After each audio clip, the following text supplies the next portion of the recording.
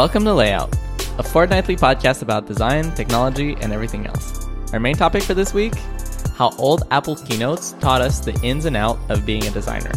On top of that, we talk about Framer, and we get into some design criticism.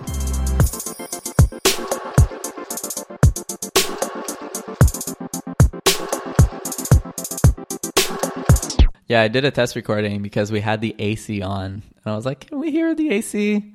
And so I was like, "Let me do a test recording." Yeah, we can totally hear the AC. This time of year.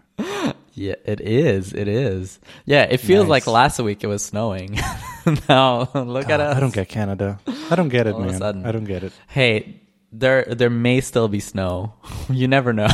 It's kind of like random every day. You just like wake up and it's like surprise. It's like the game Secret Hitler. It's like secret snow. Surprise. There's snow today. Good luck with that. Yeah. Weather here, I think today was also probably the hottest day of the year so far. Pretty good. 26 Celsius. That was good. A lot of people in the park. Also, today was a holiday, so everyone was out now working. You wouldn't be able to tell that we're in the midst of a global pandemic. It's fine. This is fine.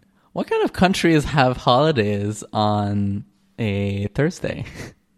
Isn't that weird? Dude. No, it's like tied to a specific event, like it happened on this day, and this day happened to be a Thursday this year. Do you also have holidays on Wednesdays? Like basically other than Christmas. It follows the same rules as Christmas. Like we don't. Do you also have the Friday off? Oh, like a Easter thing? I don't know if it's Easter, but like I feel like if you have the Thursday off, you should automatically also get the Friday off. Just like as a bonus. I see what got it. Yeah, it's that's not how it works. No. God damn it. Okay, wait. Can you hear the fans on my computer? Not as bad. Not as far as I'm aware. Last episode, I remember at some point, and I remember because I was editing it, and at some point, like I said, "Hey, can you hear the fans on my laptop?" And as I said that in the recording, I was thinking like, "Hey, is that the fan on my laptop?" And then I hear myself, "Hey, is that the?" And it was for the first time in, I don't want to say forever because I'm not sure, but definitely in a long time that I had to use like a noise gate and stuff in my own track to try to suppress that fan noise. That's not cool.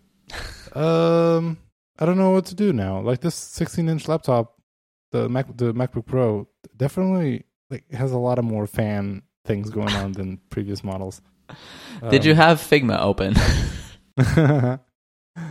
Fair question. Or maybe Chrome, because they're essentially the same.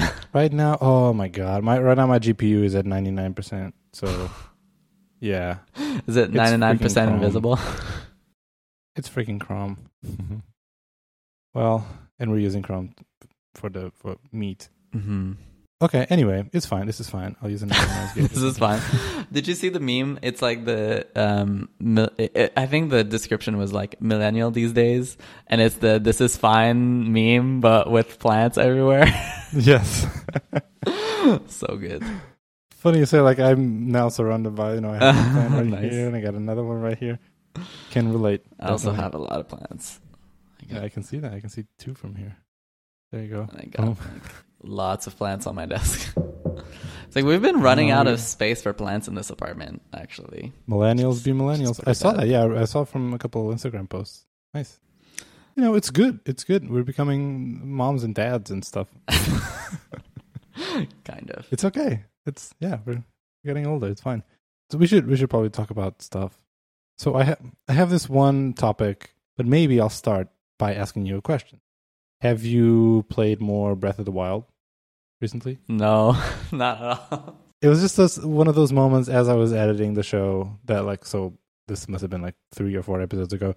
You were talking about Breath of the Wild, and you were complaining about just overall the progression system, and you were like, "Oh, it's so annoying! I can't do anything. I'm always dying, and weapons are breaking all the time, and I can't wait to be stronger and have better equipment and stuff."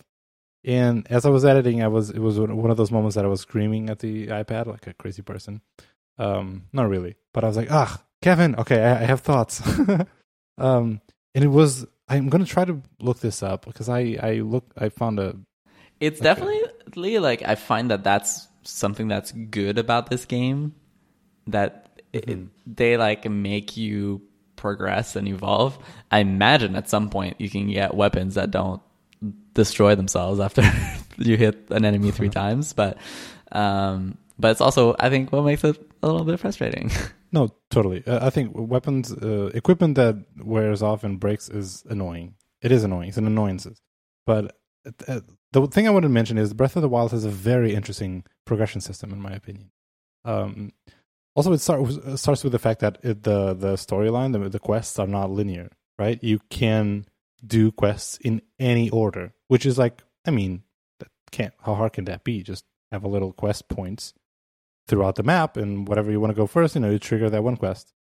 So easy peasy. But then how do you tell a story? How do you tell a narrative using cutscenes when you don't know the order where the user, the player is going to trigger them, right? It's really, really hard. And they pull that off. Breath of the Wild is not a super intense, like narrative-driven game, but I think with what we're trying to do, it was very successful, I think, at that. It was impressive, at least. And so, but the thing, the progressive system is not necessarily that you, the character, the player, gets stronger. Like you will find stronger weapons and stuff. So, by that, you will become stronger, kind of. But the thing how you will progress and become a better player is just by things that you will learn, not necessarily unlock or gain or whatever. You just will learn little tricks in how the world works, and that will make you a better, stronger player. Like, that's the thing that's going to make you die less. Like the first time you're still in that, I forget the name, that area that you have to unlock before you unlock the rest of the map, whatever. Like at some point you'll see a mountain, and by the way, almost like all the level design is just based on interesting points that they trust that a player looks at the tall mountain and is like, I want to climb that. I wonder what's up there. And at almost any point, like there's some kind of reward at like those places. But so you see a tall mountain and you try to climb it, and then you realize it's too cold and you start losing health. Yeah. Like, shit, I guess I'll have to come back. You're like, I guess I'll have to come back when I have, warmer clothes or something. And that's one way to do it. Or you can, by chance, or because you looked up online, but by chance realize like, oh, wait, when I have a torch equipped, I actually don't lose health in the snow. So like, oh, that's a thing I can do. So all of a sudden you are, better equipped, pun intended, to go to those places. Or like, oh, if I have a fire sword, just having it on my back, actually that will keep me warm. That does make sense. So those little things that will make you a better player and more. I tried eating the hot peppers, and that does not make you warmer, unfortunately. But if you cook a hot pepper with like something else, that will. It's very interesting. It's maybe not raw. Yeah. Anywho, it was just something interesting. I'll try to dig up I remember watching a YouTube video about some of this stuff. In the meantime, because I don't want to spam this whole episode about gaming stuff, I just want to share another video about, it's called How Naughty Dog Decides Your Decisions, and it's how a so linear game like Naughty Dog games like Uncharted and Last of Us, how like the level design is built and designed in a way that like you think as a user you think you have a lot of freedom. Like you see a staircase, like a stairwell, and you decide, oh, I'm going to climb it. And you think you're making that decision, but the level design is like making you Inception. Obviously pick that thing. And they use this example that you get into a room, and they were saying like, okay, of course the user naturally, like the user will try to go the direction opposite where they come from, right? Like so they come from the back, they want to go front. They came from the right, they want to go left, right? That's fair enough. But then they use that like to trick you. So you see a staircase because you just fell down a thing. So instinctively you want to go up again. So you see a staircase and you go that way. And you go like, up. And then you realize it's a dead end. And then you go back and you see, oh, actually I could make a right turn instead of a left turn. So you go there. And then you realize actually there was nothing there. So like, what the hell? And then you're coming down the stairs and you see like a path, like a door there. That was there all the time. but you just didn't see it. It was like kind of hidden in a way, and only when you were coming on your way back then you see it. Anyway, I think that this shit is incredibly interesting. So I'm dropping that YouTube. That's really cool. Link in the show notes. Yeah, I've been really liking those kinds of things. Actually, that's, to me, it's like a whole new world that I wasn't aware of before. I like quote unquote got into gaming, which I'm definitely like baby steps, but even like watching the video you recommended, I think it was last episode or 2 episodes ago. Yeah, that was so cool. Like describing exactly how they do the animations from one place to the other, and like how they make it feel like fun and engaging, and it's just like all super clever stuff. It's fascinating. Speaking of gaming, though, like before we leave, did you see I'm sure you've seen it, the Unreal Engine stuff? Yeah. Isn't that crazy? What do you think about it? I thought it was batshit crazy, like super impressive, of course. Like just, it's not just how it looks, but like it's knowing that that's all rendered real time. And another layer is that it's not that it's just rendered in real time, is that it's also calculating everything you as a player do. So it's not just rendering like a cutscene in the real time, which a lot of games do. It's also, adapting and to your movement and your actions, all on the fly. And I know it's incredibly optimized for the system, I'm sure. I know this is probably like 200 gigabytes, that little thing, 5-minute demo. I know it is a tech demo, and from experience, I know that games will never look like that. Okay.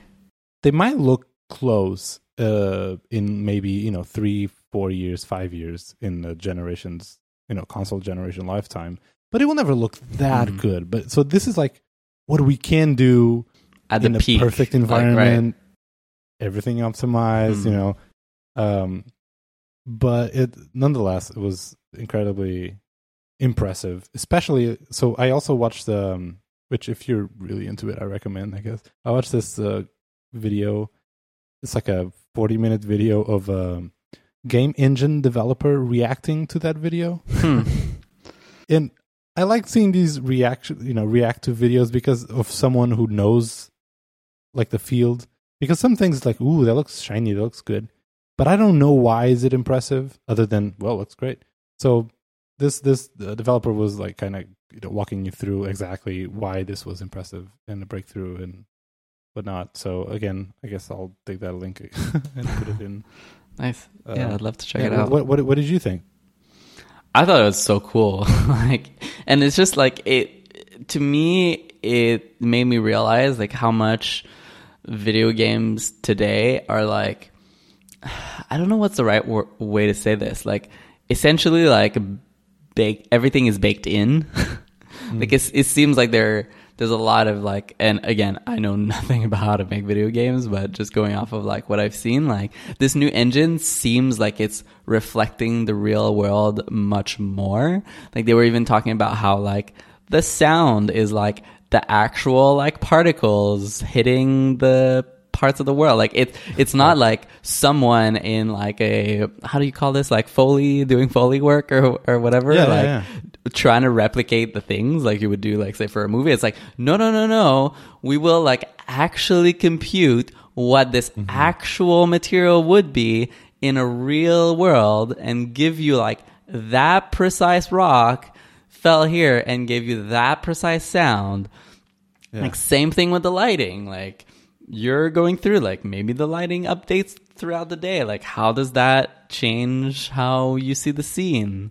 And like I guess Spider-Man is doing some of that, but I don't know. I just found that like super interesting how we're getting really close to recreating real world physics and real world things in a way that everything else before that kind of felt like a hack.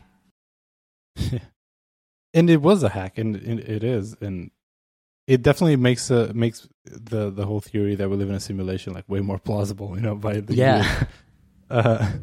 So one thing that I did learn from watching that Dev React video is that like apparently the biggest breakthrough in this is light refraction, how it's calculated in real time, and that's why the demo was like in a cave, because you had only one light source.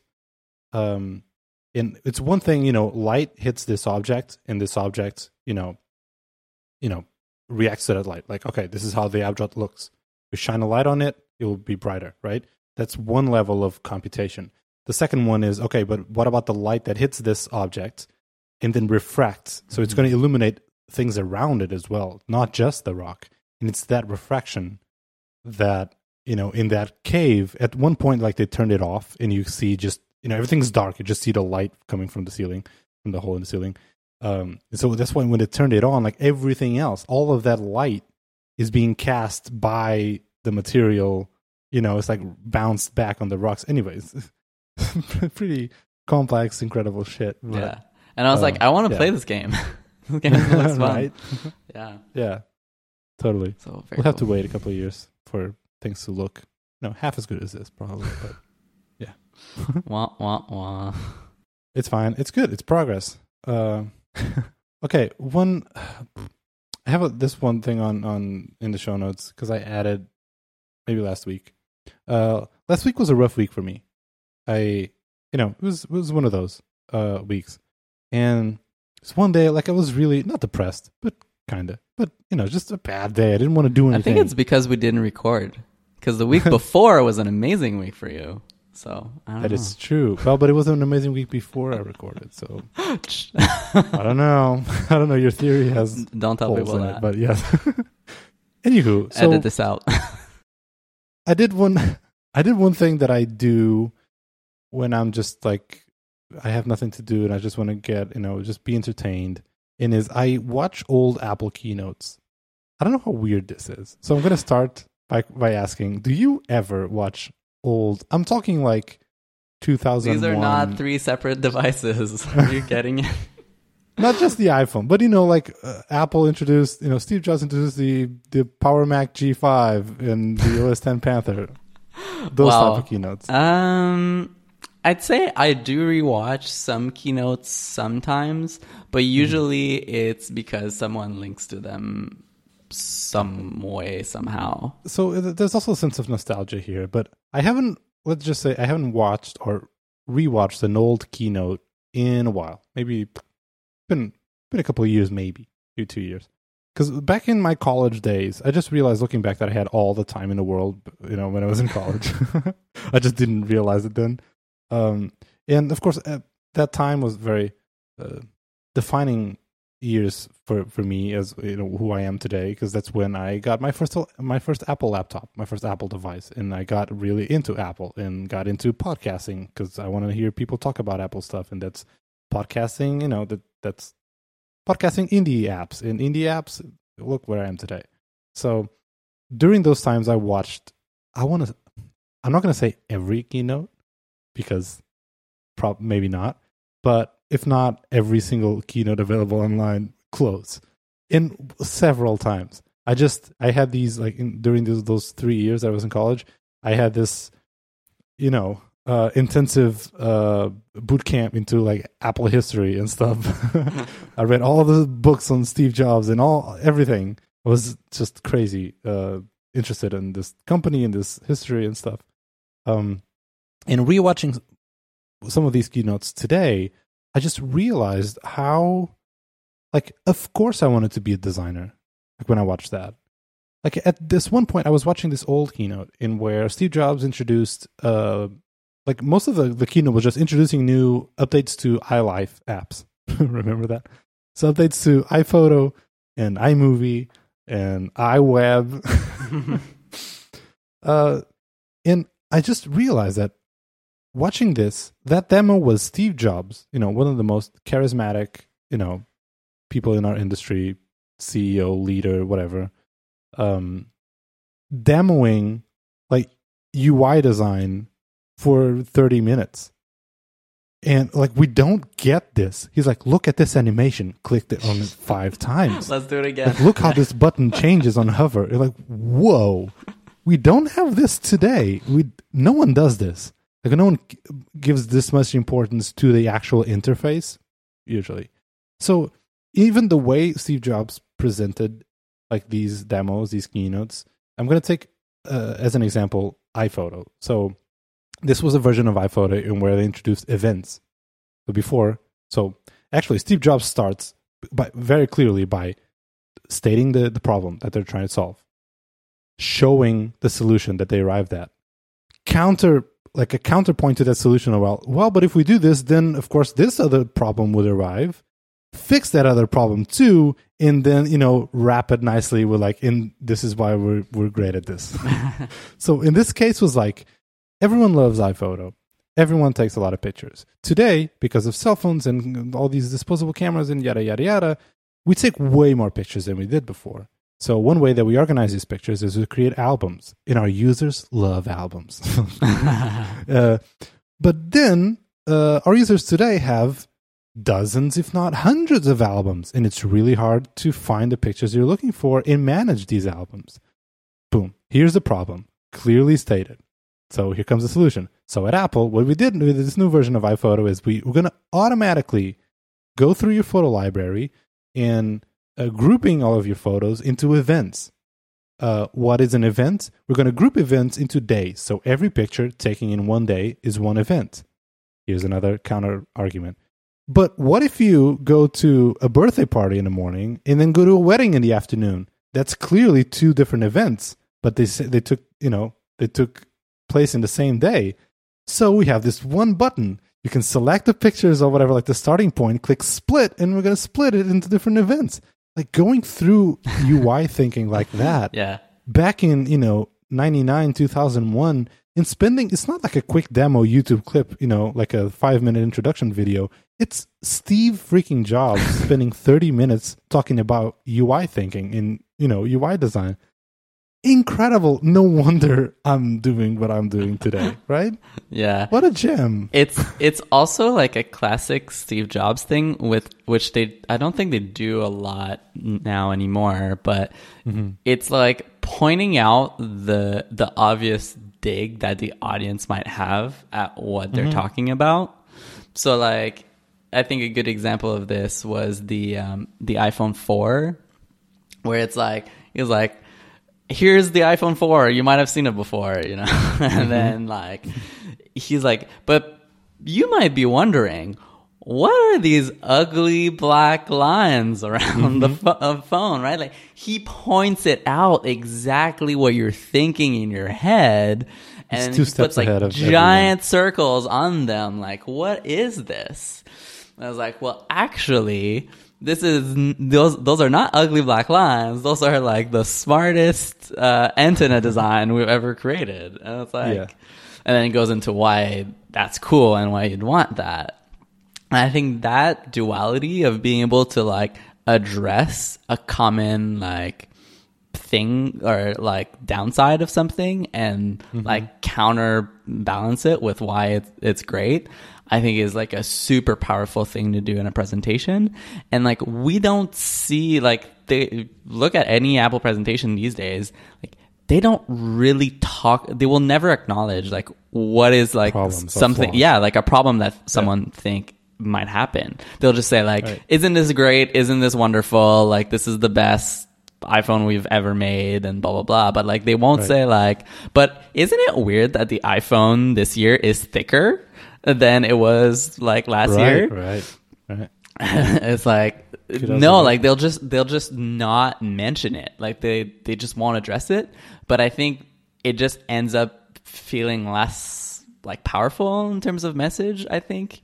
And you know that with Steve Jobs, like he was the first person that's saying like, what the fuck are these ugly black lines on the phone, right? Like someone had to convince him that it was a good idea.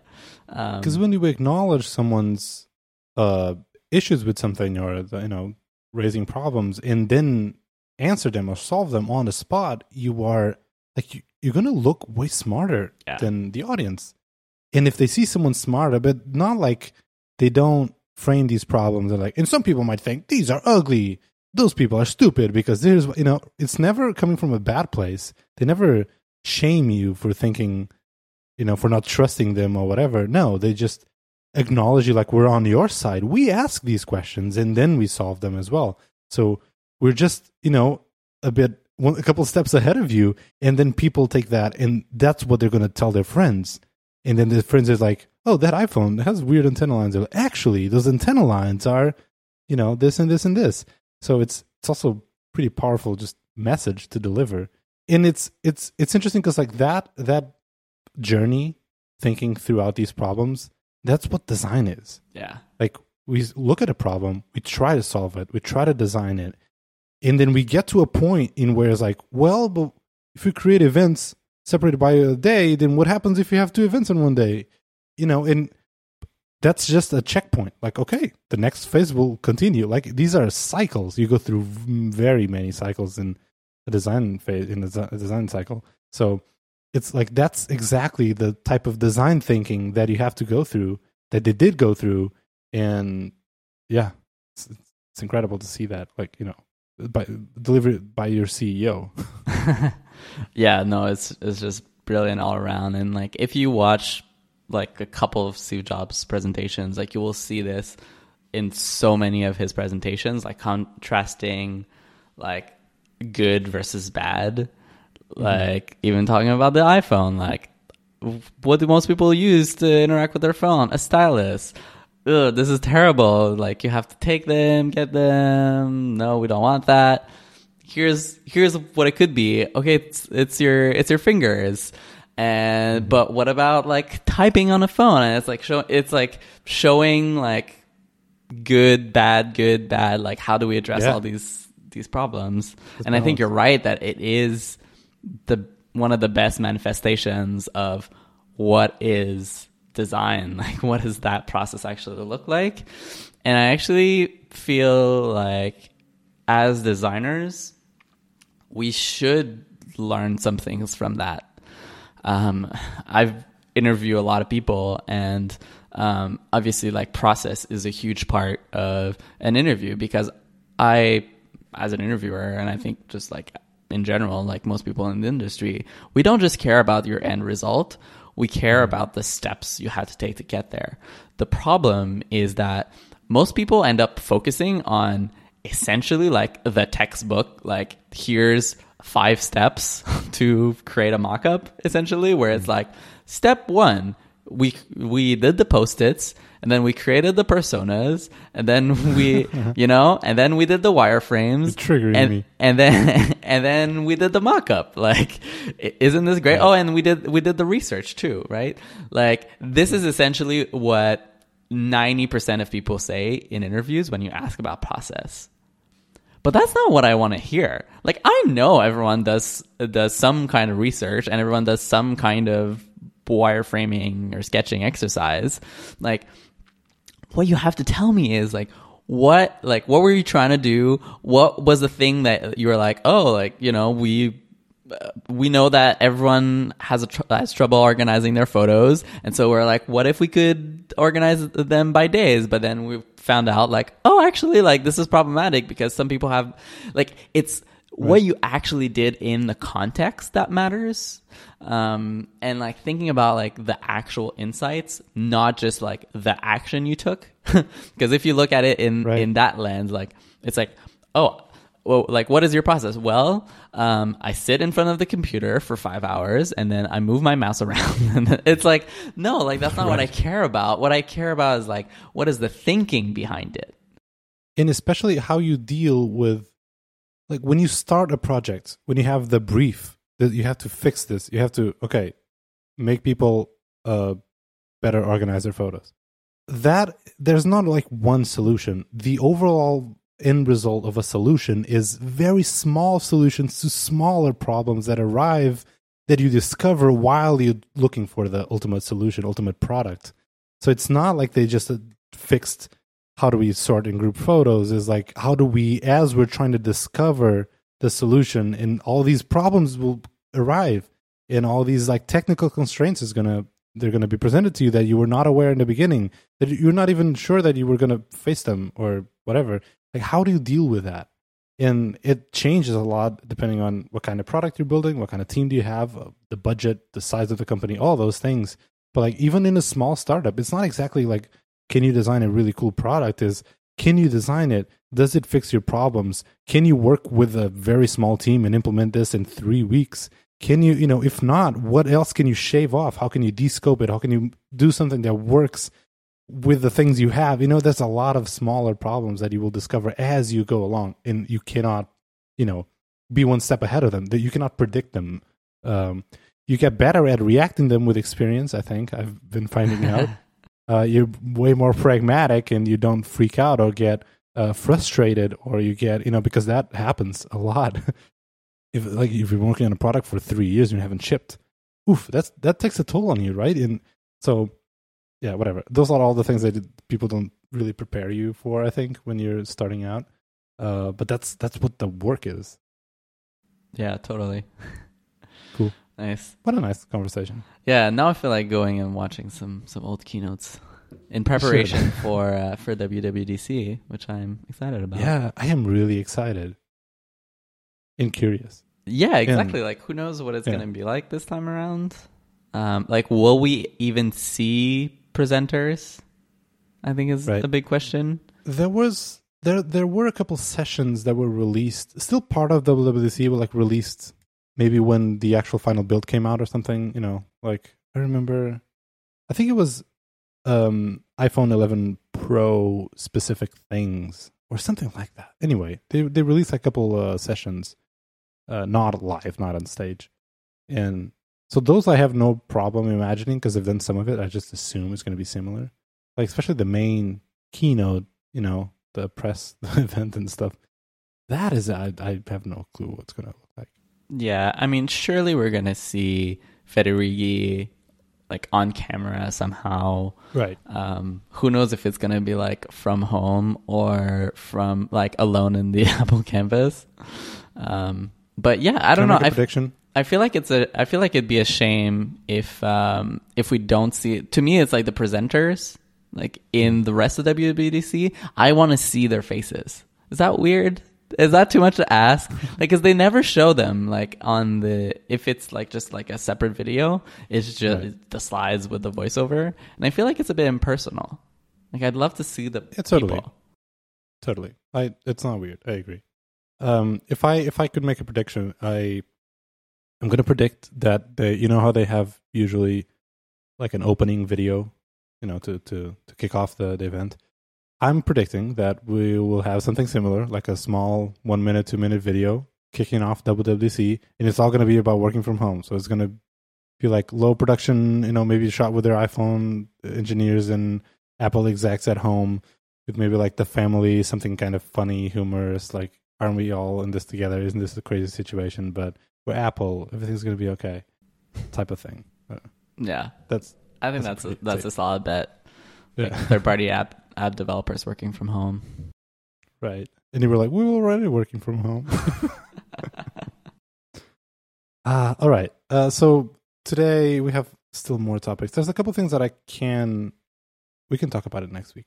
But I think we should talk about Framer and maybe the Figma thing. It feels weird now to talk about news because nothing has happened in the past months, and even if it did happen, we don't care anymore. No, we don't care about anything anymore. But this, I think, this design tools must go on, Rafa. Show title. Yeah, no, they do. They definitely do, and they did. So Framer came out with. Well, technically, it's now it's Framer. They don't have a name, but if you really have to differentiate it from older framers, it's Framer Web, Framer for Web, Framer in the web, whatever.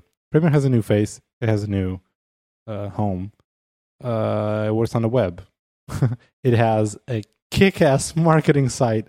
Holy pants! It's so As good. Always.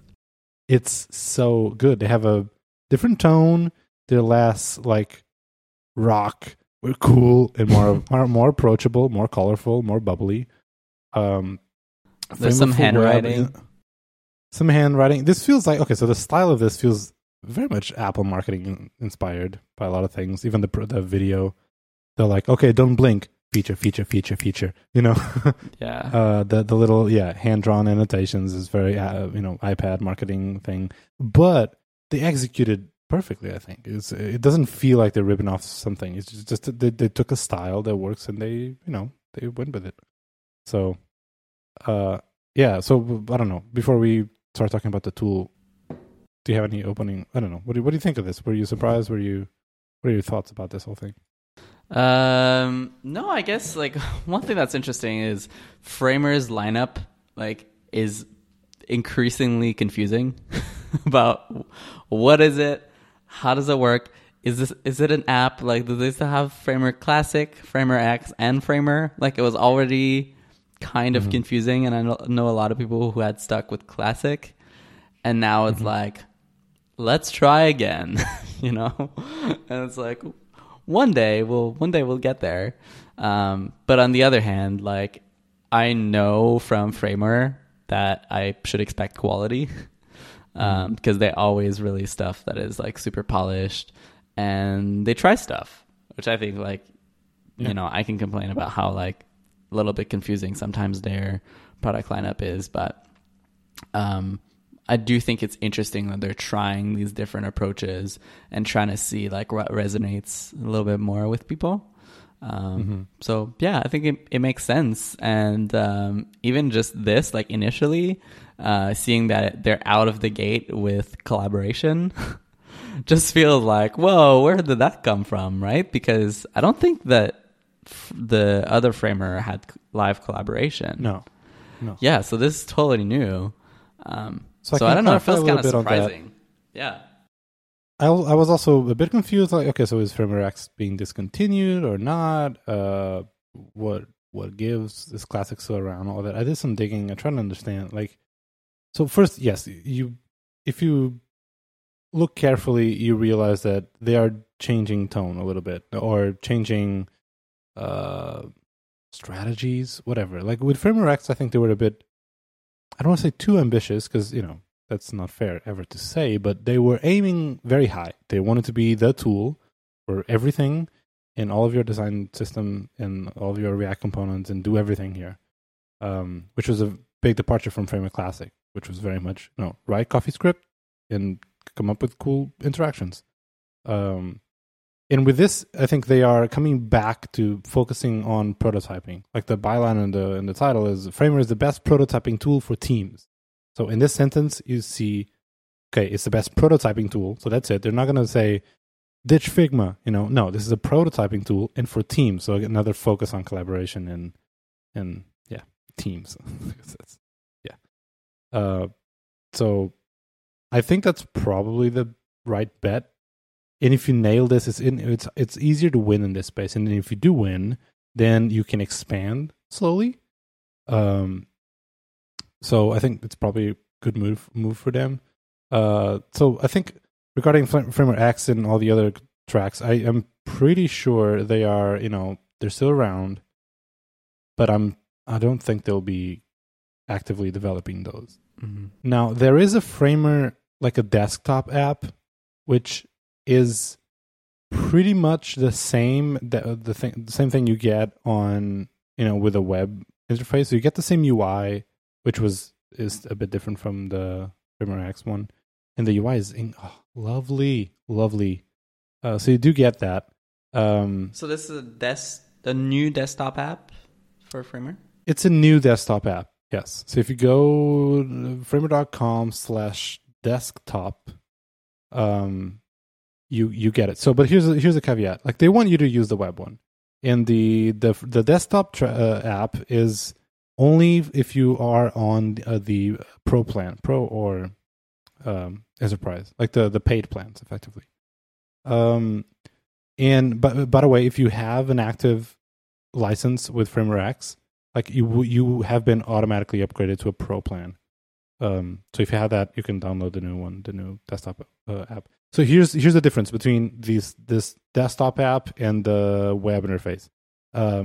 Here's the things you can only get on desktop: web exports and previews, installing packages from npm, Git integration, asset exporting, and you can use local fonts.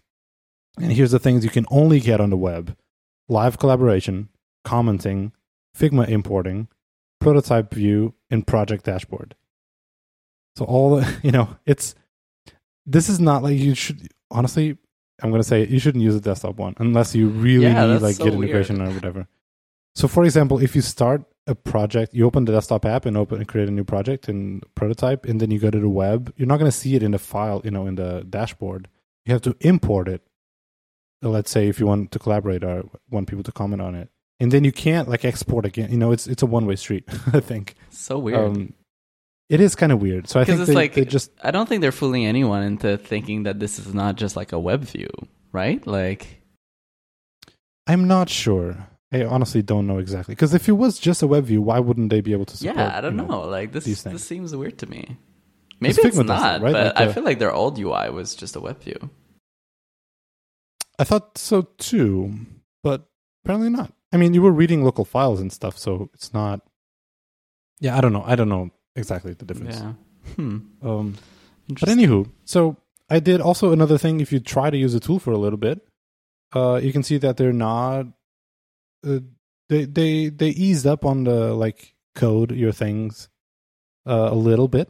They're thinking about people who just, if you don't want to code, now you can create a lot of cool interactions and prototyping thing. And I think the big secret sauce is the Magic Motion. That's what they call it, which is, imagine Magic Move from Keynote, but with a lot more control, and you can actually, anywho, it's fantastic, I think, to create just very easily and fast, create good animations and transitions. Cool. So yeah, they are refocusing. They are, trying to be more approachable, not just in terms of tone and brand and all, but also in how we use the tool. Now the thing is free, another point for being approachable. And in terms of execution, like you said, you expect quality from anything Framer puts out. I think this is close to perfection in terms of just execution on these ideas, the tool. And by the way, they were working on this for a year. That's impressive.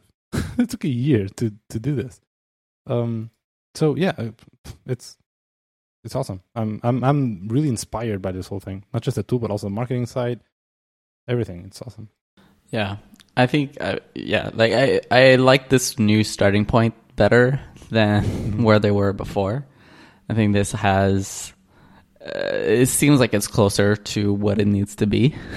I do have like a couple questions though. Like, I'm not sure if it's not too late for them, which is like a bit unfair because they can't really control anything there, and like nothing's ever really too late. But I do feel like I don't know how to say this, but like the sort of like wave of prototyping being like huge seems like it's died down a little bit. Not that it's completely over, but with things like Swift UI and with just like Figma, like it seems like most people are like now a little bit more comfortable doing less like heavy interaction prototyping than they were. Maybe that's just my perspective, but it seemed like there was a while where like everyone was like crazy about them, and now we're kind of like, oh yeah, but like all this crazy prototyping, like that was cool, but I just need these like 3 transitions and that's fine. I can imagine the rest. So that's the timing piece. I think my second challenge with them is this is a great starting point. It does require you to do like load up a lot of different plugins, I guess. I don't know if that's how they call it, or components or something, for doing different things. So like, for example, like my test for a prototyping tool like this is, can I recreate Instagram stories? Because I find that it's like an interesting kind of like challenge where it requires some like animation, like different things to be moving at different speeds and different like swiping interactions and taps and stuff like that. And I How do you think, go? again, I'm not an expert, right? Like, so I'm sure like there'd be like a framer wizard who would go in there and maybe like have ways to like do that much better than I can. But you can get like, I'd say like maybe half of the way there.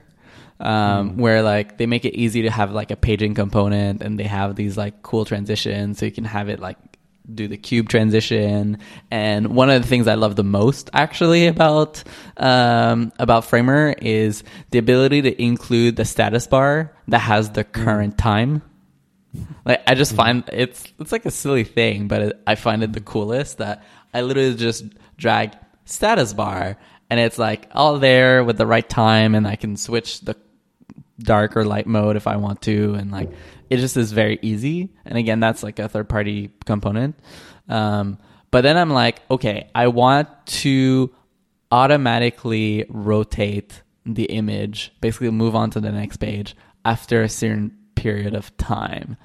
How do I do that? In Framer Classic, pretty easy. Like you just have a delay and then just, I feel like I'm missing this here.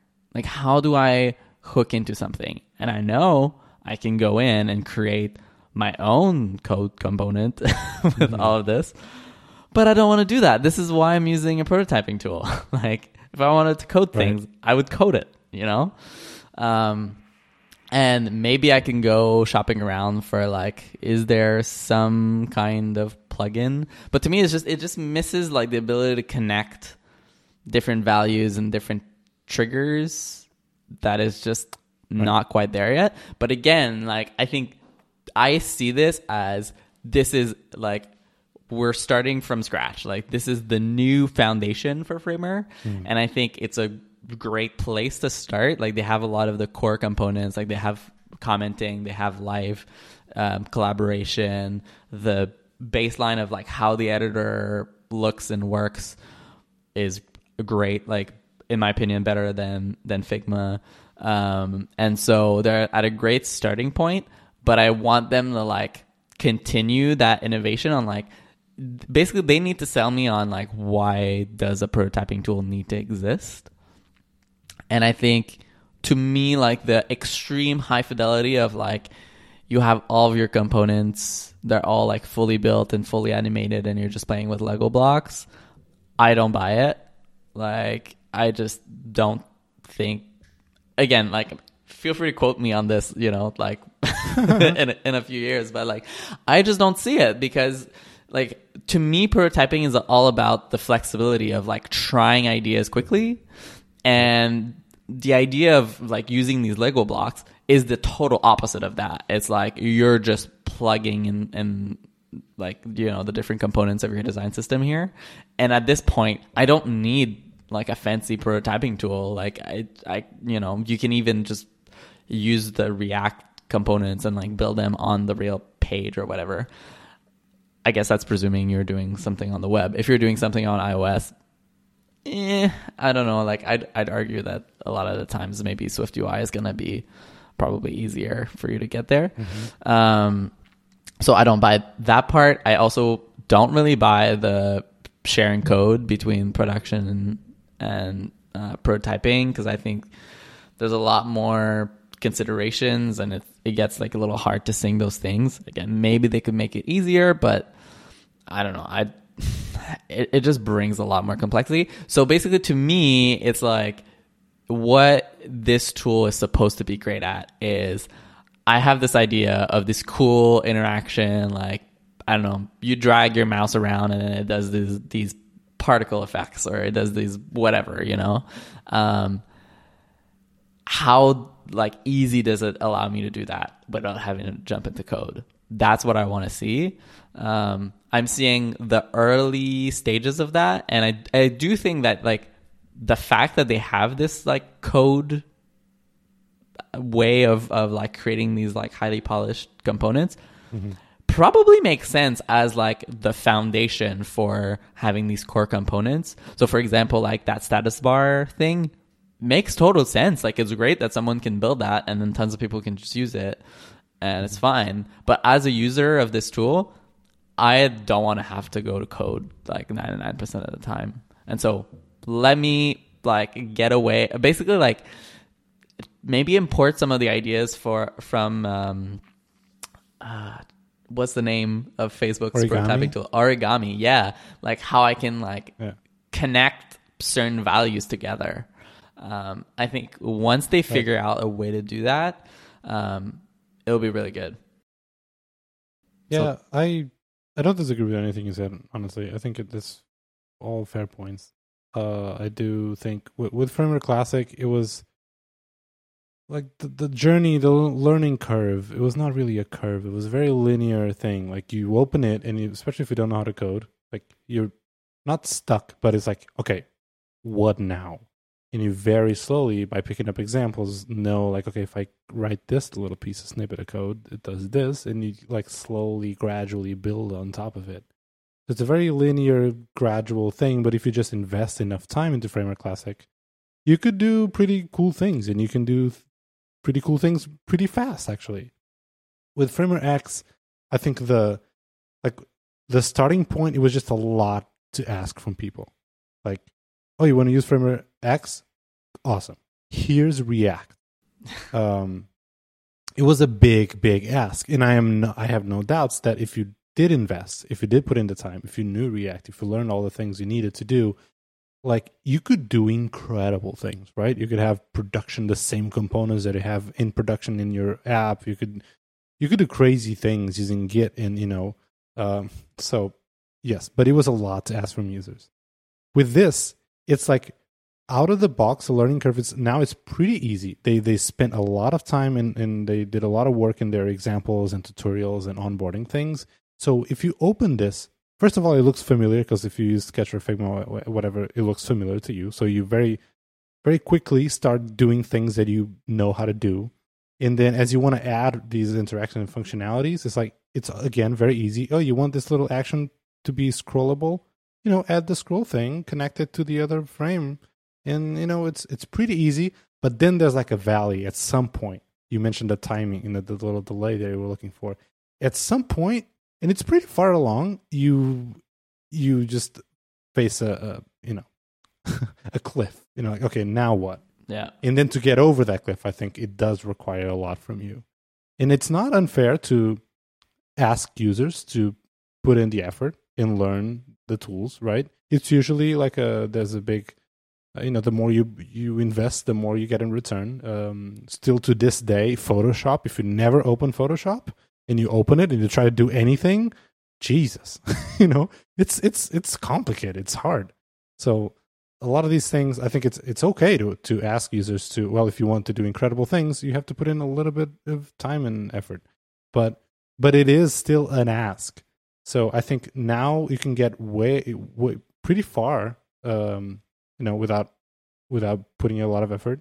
I think their tutorials and examples are great, and if you just go through that, you can do a lot of things. But then, like you said, you want to go the extra mile, it still requires a lot from you. And like you mentioned, it would be great for the people who know how to do that, and the people who are on the other side of the cliff, if they could somehow contribute to the other people, create these patches, these components that then other people could reuse. That could be pretty powerful, but only time will tell, right? Yeah, and I think that's what they're trying to do now.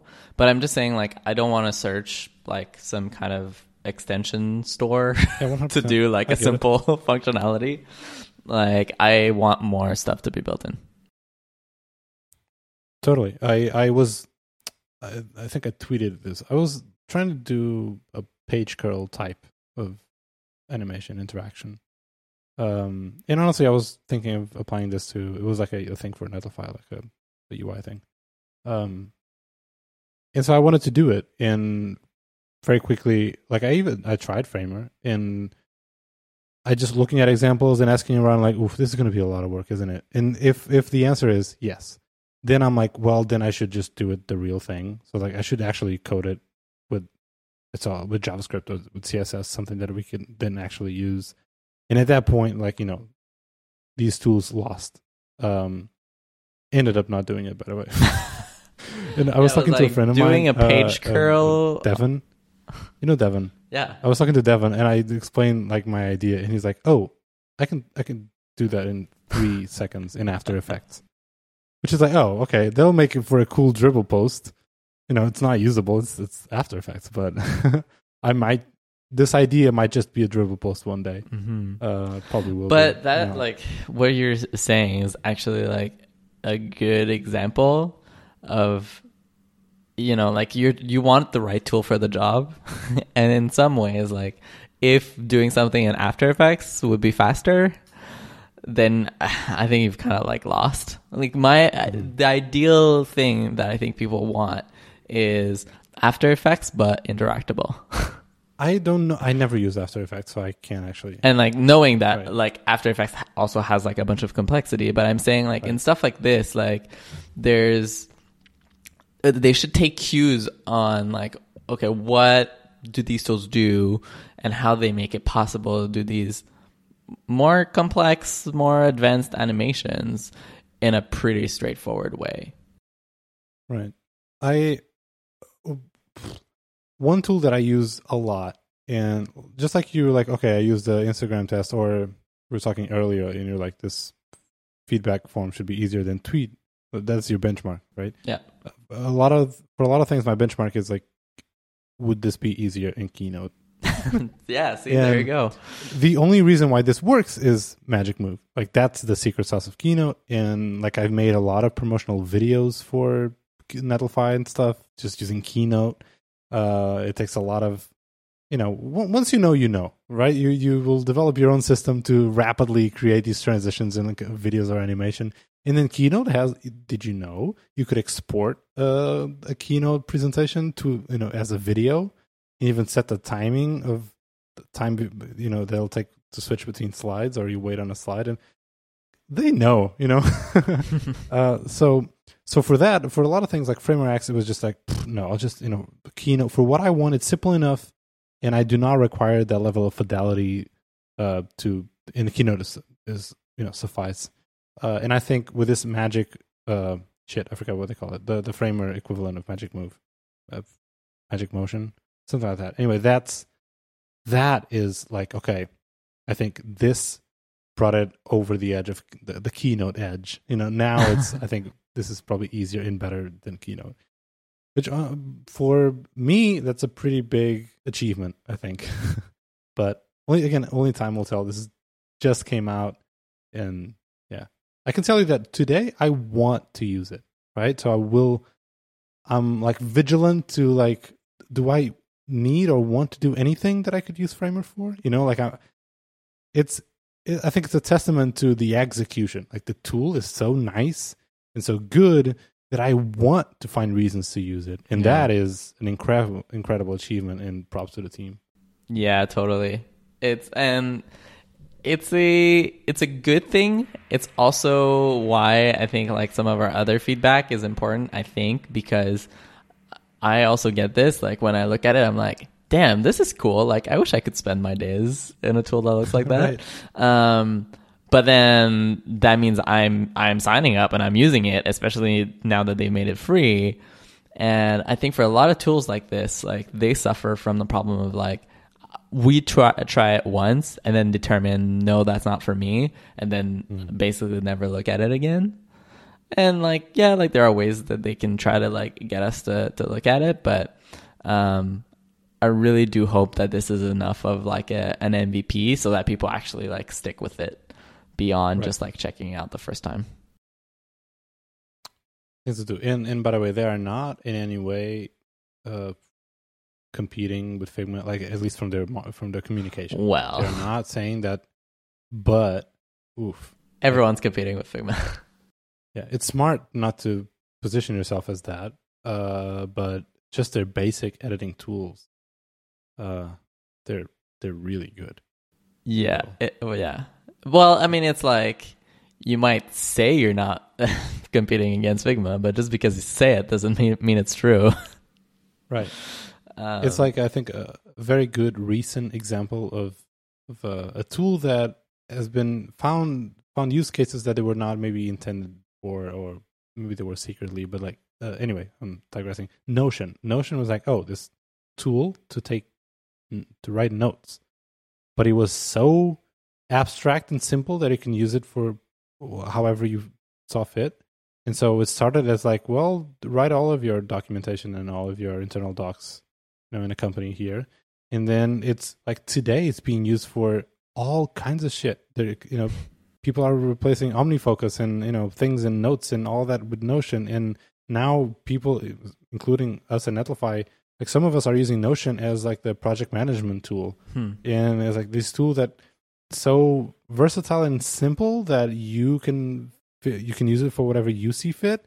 Like Keynote, Keynote for prototyping. There was never the intent, but still, it was versatile enough that you could use it. And so with this Framer thing, I think it's smart that they are focusing on prototyping, sure, but it has a lot more that you could use it for other things, and because it's free, that I think that's key to allow people like to just experiment and use it for whatever. It's free, like sure you can use Keynote or PowerPoint or whatever, but you can also use Framer to create these slides and have cool transitions between slides. It's free and it's good at it. So anywho, cool. Yeah, no, totally agree. So speaking of Figma, you posted on Twitter a great video on I don't know, I guess it was just like some thoughts on like how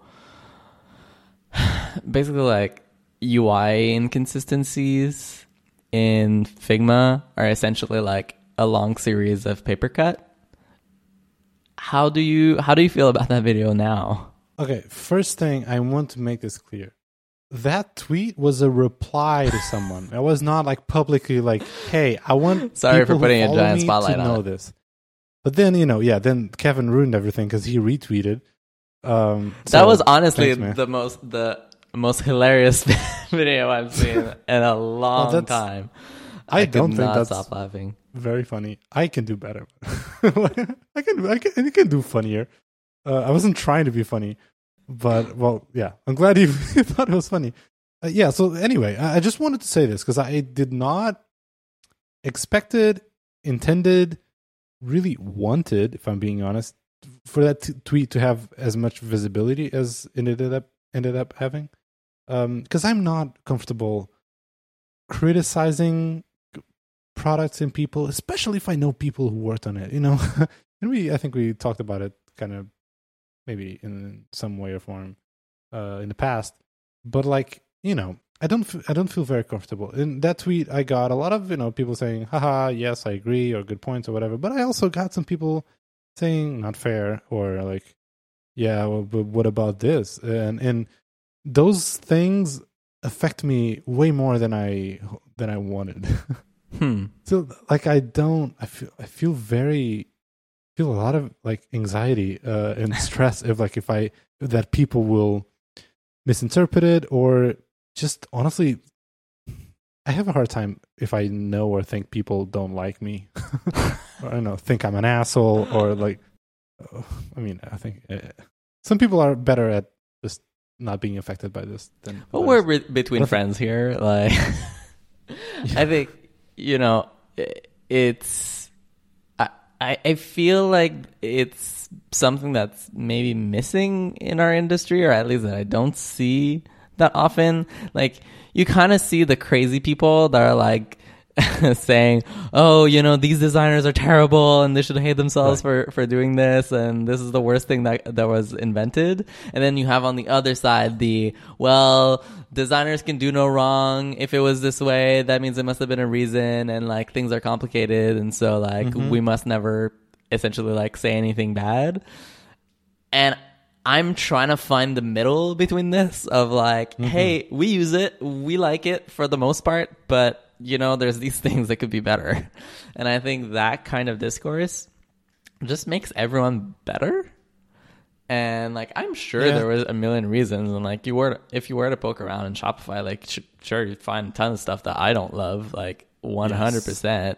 Like I'm not trying to play a game of like who's better than who, but I also do think that there's an interesting design discourse to be had about some issues or challenges that like we see in tools that we use every day. Like even like I had the example like on my Twitter, to include myself in this, but like on basically like the new feature that Twitter rolled out on allowing you to choose like who replies to what. Like I didn't even address like in this tweet, I didn't even address like the actual usefulness of the feature, which I think maybe is questionable. Like of basically deciding like who can reply, who cannot reply. Look, I don't know if this is a good feature or not, but what I do know is that there were some serious like content things that were weird about it.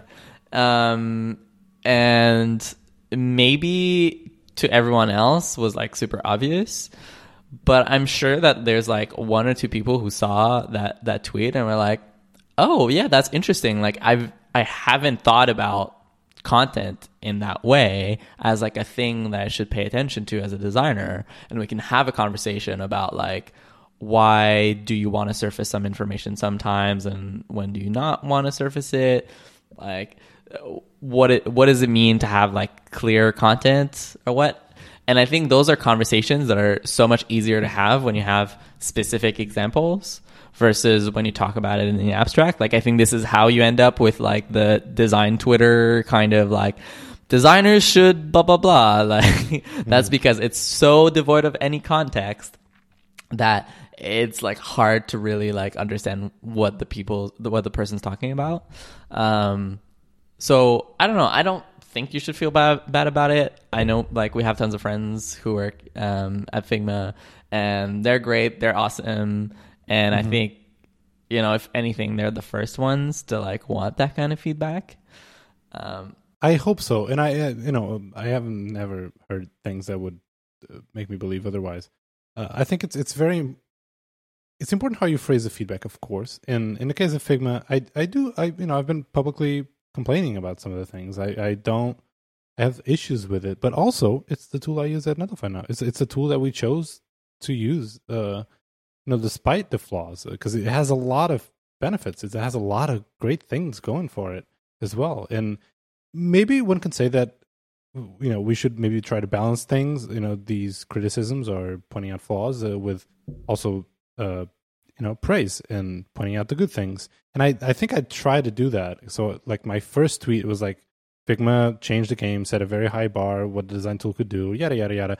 And then second, I just said, and I love what it allows me to do, but I'm a bit disappointed how it makes me do those things. And then I talk about the things. And so I think here's the thing. Like I'm pretty sure, I'm very confident that the things that I pointed out as like little issues, little annoyances that eventually add up to me, like I think it's really hard to say that those things are not valid or like they're actually not problems. Like actually it's good. You know, I think I'm trying to remove bias or subjectivity from these things, right? Like I'm not going to say, oh, this color, ugh, right? No, because that's probably subjective maybe, unless it's a really bad color.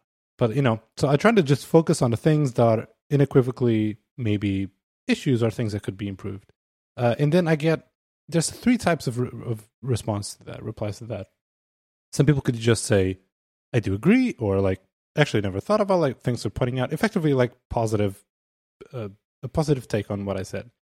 Then there's the people who say, how should I classify this? It's not that they dismiss what I said, but like they are not acknowledging that as like a real problem. And so people say like, well, how often are you clicking on the settings screen anyways? Like that's missing the point. The point is not like I don't do it enough, so, you know, like it's still bad. You can say it's not as bad as other things because that's not where users spend their most time on. Okay, but that's a different argument, right? Yeah. And then some people just completely say, actually, that's wrong. And it's actually a great feature. I think it's a great implementation. And they just disagree with what you're saying. The disagree one, because again, I said I'm very confident that I believe what I'm saying is valid.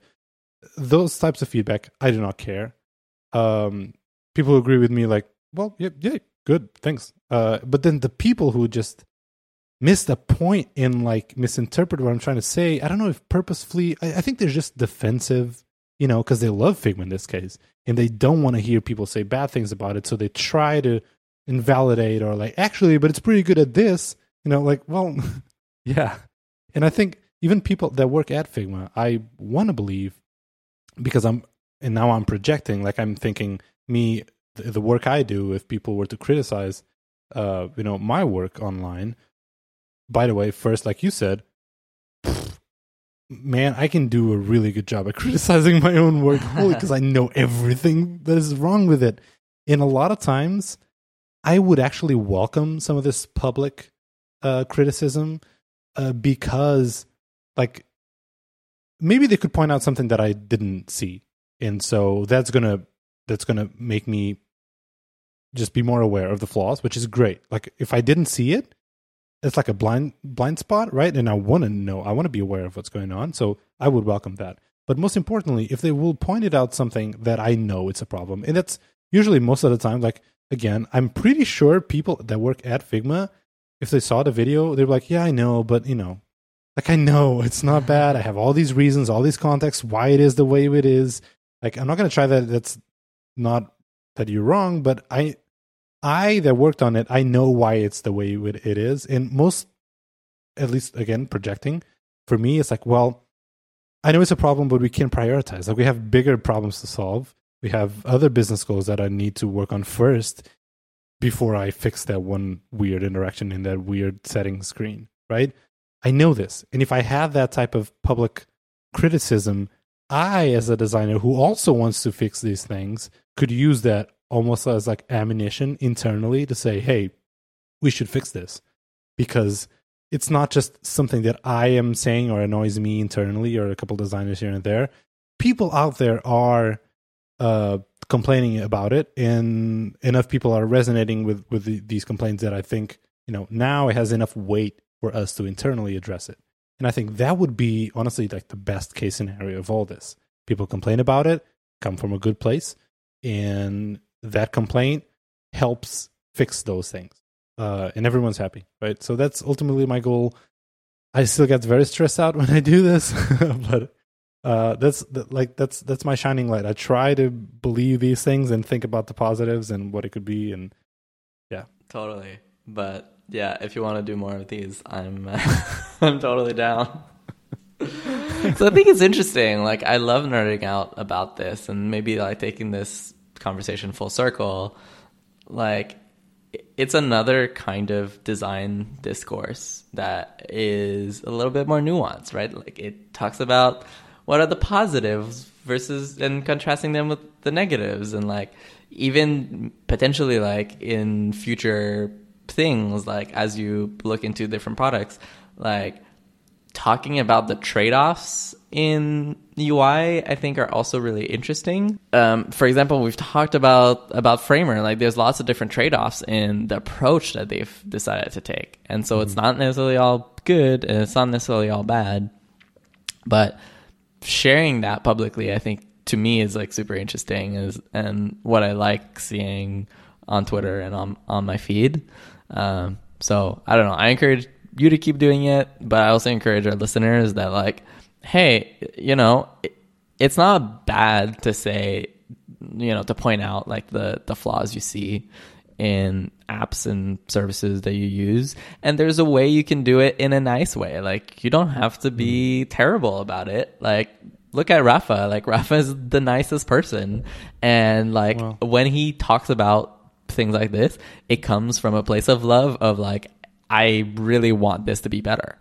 And it's not because we point out that, hey, this thing is weird or we don't love the design of this, that the designers are bad. Like, heck, like, we all work on these products all day, every day. We know there's constraints. We know and like, my assumption in all of these is that designers are the first ones to point out the same thing that we are internally. So, yeah. Cool. That was cool. That was a nice chat. God, I'm loving this episode. Again, I don't know if it's because we're skipping every other week now because, the world and whatever. But I know, yeah, I'm loving these. But it's been an hour and 15. Should we do recommendations? Yeah, let's do it. All right. I'm so ready for recommendations. Yeah, you are. Not. Checks notes. There's nothing there from Kevin. Kevin, why don't I start? Yeah. Is that okay? Go for it. Okay, I have two recommendations. One is there's this app called Entity Pro, Ultimate Glyph Finder. It's a Mac app, and I saw this somehow. It found its way on my timeline. I saw when it got released. It was such a nice, polished, like very well executed Mac app. And what it does, it's not necessarily groundbreaking. Like I've seen other apps that do something similar, and it's not. There's even like native solutions to find glyphs that they're part of the font family or whatever. But just the execution, I loved it. And the promo video was like so cool for a little small thing. Like I could see that the extra mile. Like someone put a lot of effort and attention and care to this. So I did download it, and then like the website was just so good, like so simple but very well executed again. And then I guess that's part of my recommendation. So if you're looking for like weird glyphs, you have this very nice app to look through them. Glyphs like I want that weird curly bracket, or I want the command, like from your keyboard command, a little character, or looking for emojis or something. And so the app is really cool. And then you can copy just directly to the clipboard. You can copy the HTML reference. You can whatever. It does a lot. But then I looked at I was just curious and interested in this developer. Like, what else has this developer done? And I realized it's made by Martin. Oh man, I should have said this. Legzo, Martin. Well, I'm going to call him Martin. I feel pretty confident on the Martin part. Actually, he's German, I think, so maybe it's not even Martin. Maybe it's like, Martin, whatever. I'm making it worse. Anyway, Martin. He has a bunch of small utilities, like Mac utilities, that are just, again, with the same level of polish as this app. And it was just incredible. Like, this is what I aspire to be, as like a little indie small Mac developer, It's like, oh, this is it. Like it just it's very like old school type of work, I think. Mm-hmm. So there's a little utility to show on screen like the keys that you're pressing. So maybe if you're recording a screencast, you can see the little keys pop up as you type. Which is I personally, when I do it, I use ScreenFlow, which has this thing built in. But just again, the presentation, how it looks, it has this skeuomorphic almost style for the keys to pop up on screen. Anywho, really good. So check Martin's work in Entity Pro, and I'm going to put links in the show notes. And I guess my second recommendation is this website.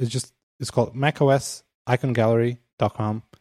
And it's exactly that. It's just a collection of lovely macOS app icons. I've seen this. And I love this. It's like very aspirational because I do not have the skills to pull this off. But some of these are brilliant. Okay, who's the creator of this? I feel like we need to get an icon with your face onto this website. God. Listeners, I need your help. Please message Jim Nielsen on Twitter and ask him to add Hand Mirror to the list. Please do not. I would know for a fact that I did not deserve to be there. I would just feel guilty. Need to make this happen. And bad. No. So, okay, spoilers. I'm going to work on... You know how I mentioned, like, if I knew Hand Mirror would get the attention that it did, I would probably put in a lot more effort and polish before shipping. So now that it's out there, like Apple featured on the App Store, which, thanks. Congrats. Miss Apple. Tim Apple. Tim Apple. Thanks for that. But again, it was like, damn it. I wish you could like give me a notice, like, hey, by the way, we're going to feature you, so I could do some, I could clean up the house before. But I think it has been a while since I designed like a marketing site in any way, and I'm not counting the actual Hand Mirror. That doesn't count. I did that in like an hour. But I do miss that. So I feel like I've been building up enough inspiration and ideas. With just again we mentioned Framer, and like all that work has been inspiring me. So I think I have enough inspiration bottled up that I would like to apply that somewhere. So I have cool ideas for like another take, not another, honestly, a first take on an actual landing page for Hand Mirror, and maybe also hopefully a new app icon. Ooh. Yeah, we'll see. Whatever. It'll probably be like just today the idea is just another take on the same icon. Just modernize it, get rid of my face, and just make it look a bit better. But we'll see. Maybe one day. Okay, so this is a race against the clock, is what you're saying. So I need to get the icon with your face in there before you change it. You'll be an app purchase. There you go. That's how I'm going to monetize this. Do you want to have my face back on your app icon, and you're called Kevin, and you're also just making fun of me? I'm going to ask for ASCII art of your face in the actual menu bar icon. If you want my money, this is what you got to do. That's it. Got to sell my body, my face. Sell my face. All right, Kevin, I give you enough time. What is your recommendation? Okay, so my recommendation is a little weird, but I love those. I will recommend a trailer, not the actual movie. The movie is out, but I recommend the trailer. So I recommend the trailer for the movie called Yesterday. Have you seen this movie or seen the trailer? It's been out for a little bit, I think. I'm pretty sure I saw the trailer, but I saw the movie in theaters. Been a while. Oh wow! December, okay. November. What did you think about it? I don't know if I should spoil it for people. I mean, from the trailer is the main character something, and he wakes up and he lives in a world in where the Beatles like never existed. But he's the only one that has the memories. Like for him, he just woke up all of a sudden in this world. So he knew all the Beatles songs. So without spoiling too much, he tries to, play the Beatles, Beatles songs again. And no one knows what it's like. Like he sings Yesterday. And everyone's like, wow, this is an incredible song. Right. Yeah, so all of a sudden, he could potentially be like the best musician of all time. And it's funny. Also, there's cameos from other artists like Ed Sheeran. He's in a movie playing himself, and he doesn't know about the Beatles. It's a fun movie. So the reason why I wasn't sure if we were gonna say what it is because I think this movie. I can cut this out. Yeah, well, we can see because I think this entire movie, all hinges on the premise, and the premise is essentially everything. We've watched a movie. The movie's actually not that good. The motivations for the characters don't make any sense. It doesn't really go anywhere. But it's just when I saw this trailer, I was like, holy shit, I need to watch this. This is such a good premise of what if you just woke up one day and the Beatles didn't exist? And it's I love this idea for a movie. And people can make their own decision on whether they want to commit to watching the movie, even though I'm telling you right away that I don't think it's great. I don't think it's the worst movie ever made, but I do think that the trailer has just enough to make you think about this alternate reality. And I think for that it's worth watching the trailer. And I had never heard of this movie before. Oh, interesting. Maybe I'm so disconnected. I saw the trailer, again, maybe November. It's been a while.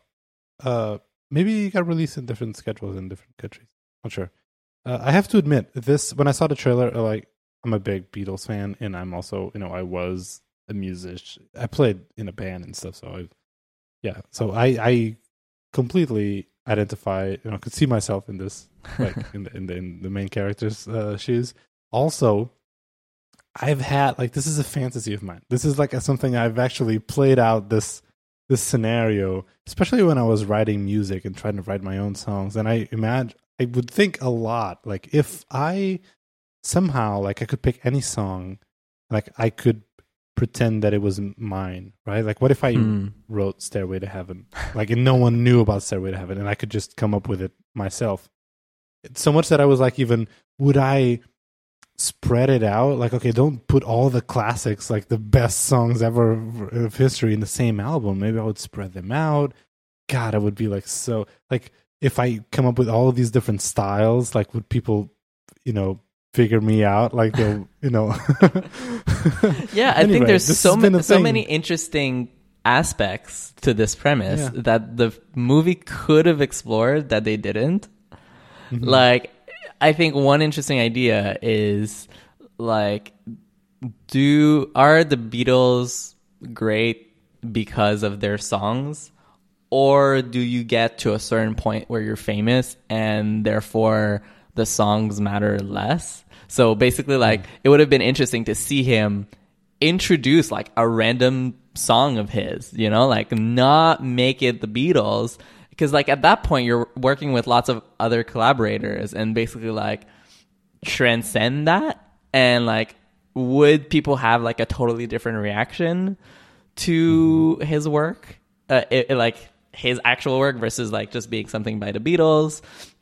There's also this interesting idea about memory, about, like, remembering, like, some kind of, like, piece of art, essentially, like, and preserving it, which, like, you quickly realize, like, how bad your memory is, and there's, like, that whole side of things.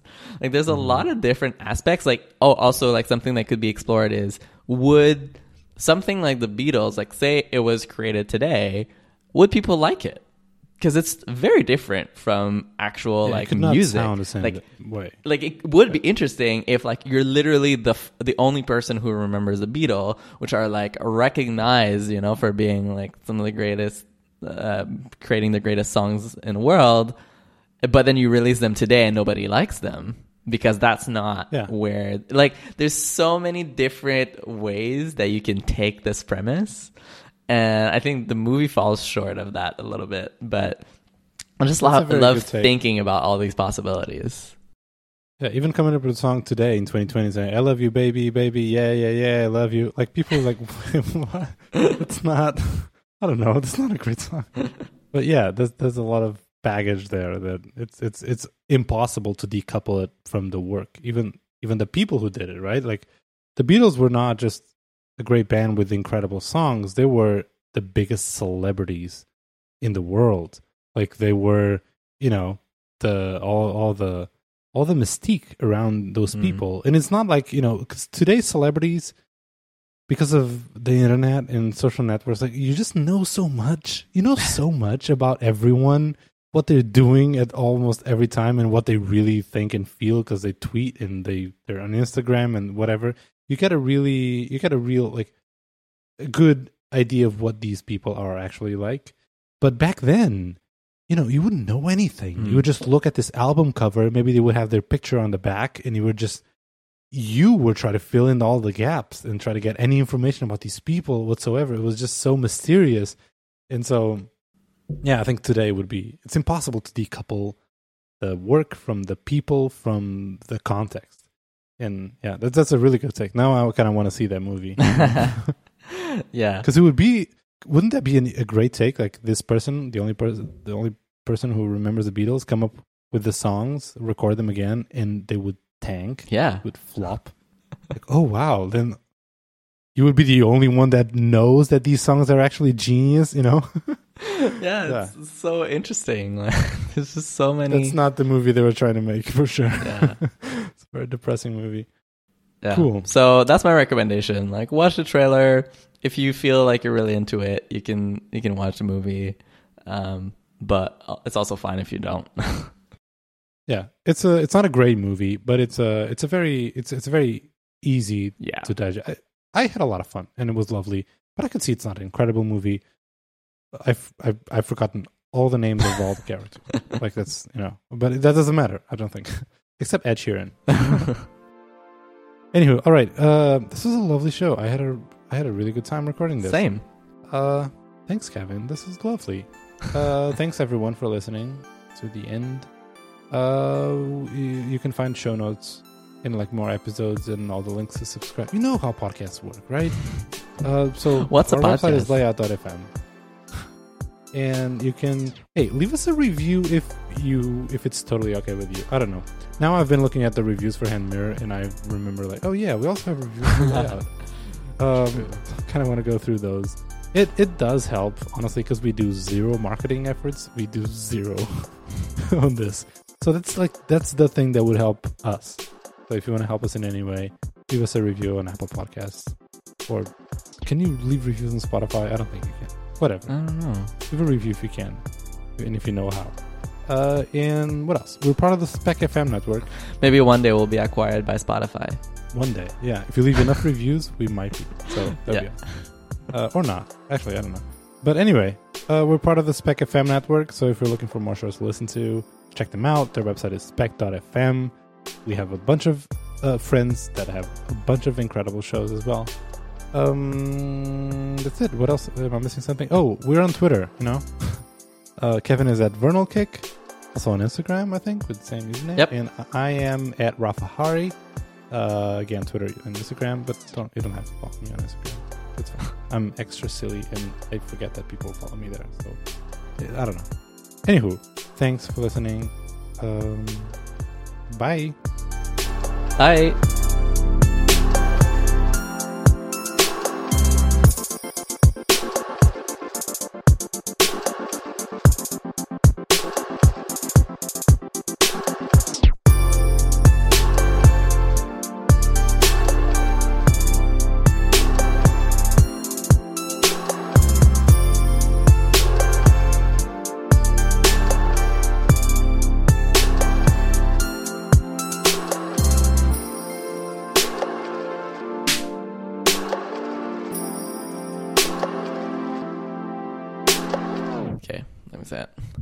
Welcome to Layout, a fortnightly podcast about design, technology, and everything else. Our main topic for this week, how old Apple keynotes taught us the ins and outs of being a designer. On top of that, we talk about Framer, and we get into some design criticism. Did you say fortnightly? But that's the every other week. That's the word. Damn. Well, no, because I know bi-weekly can mean twice a week or every other week. Yeah, so the definition of fortnightly is a unit of time equal to 14 days. There you go. So it has nothing to do with the game Fortnite. No, it does not. Hey. Wow, we have to include this in the show now. Fine. It is now. See you in Fortnite. Hey, we do you remember that clip of Ryan Johnson? He was talking about Knives Out, whatever, like deconstructing a scene, and he said that Apple doesn't allow bad guys to have iPhones. You remember that? Yeah. Cool. So yeah, me and Deborah, we were watching this new-ish show called Defending Jacob, with Chris Evans on Apple TV Plus. Yep. And I swear to God, like this, it felt scripted. It was not. But I said, hey, honey, do you know how, okay, she actually didn't.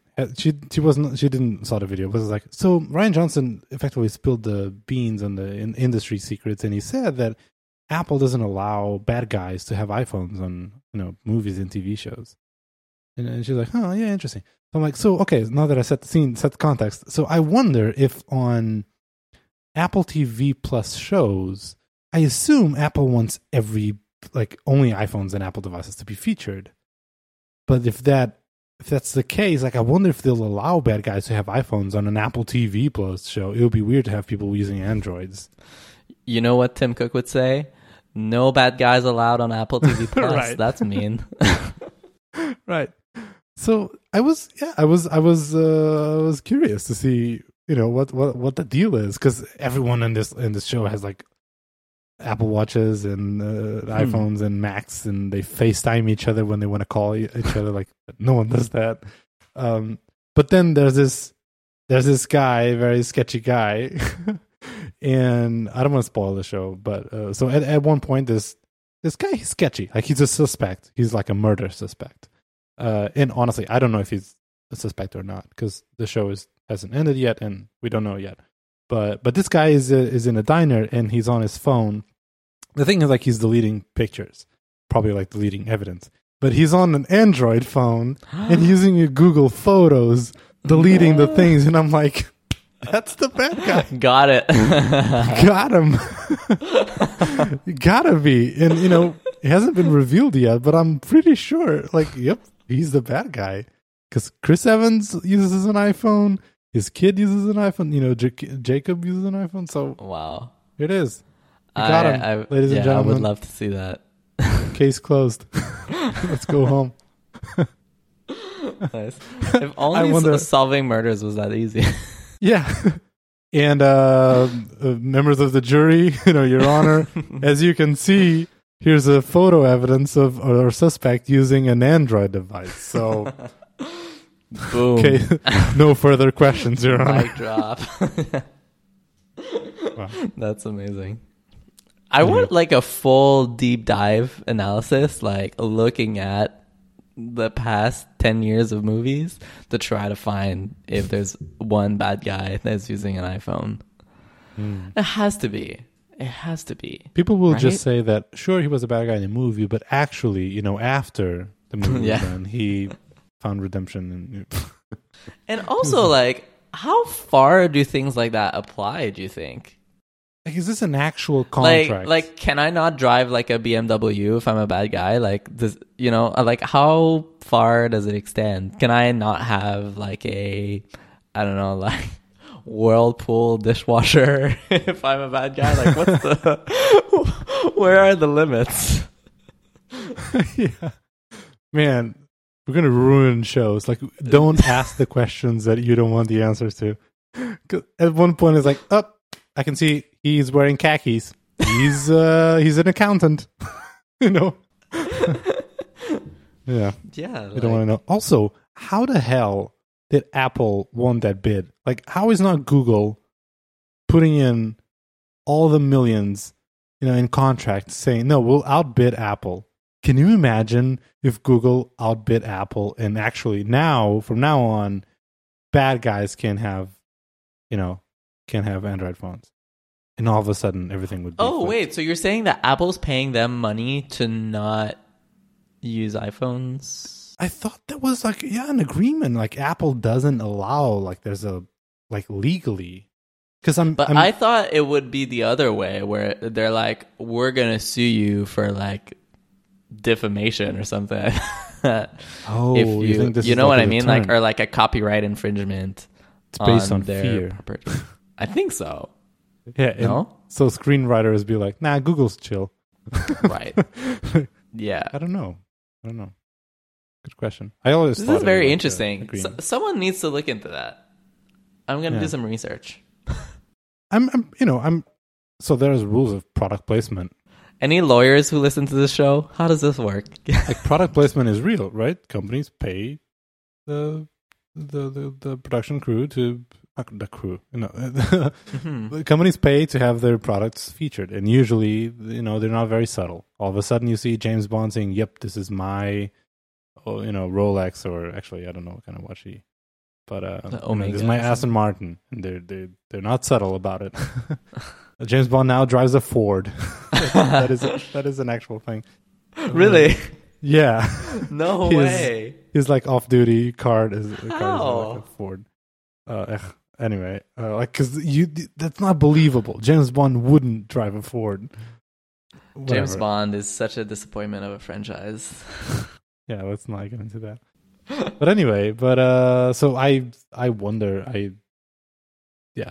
I always assumed there was like an agreement that Apple, like a clause that Apple, if you want to feature our products in your work, they can't be associated with a bad character, like a whatever.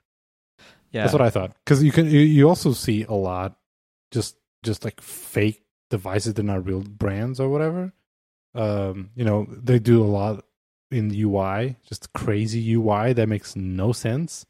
And even Apple TV Plus shows, which I mean, I don't think you've seen the recent Samsung UI design.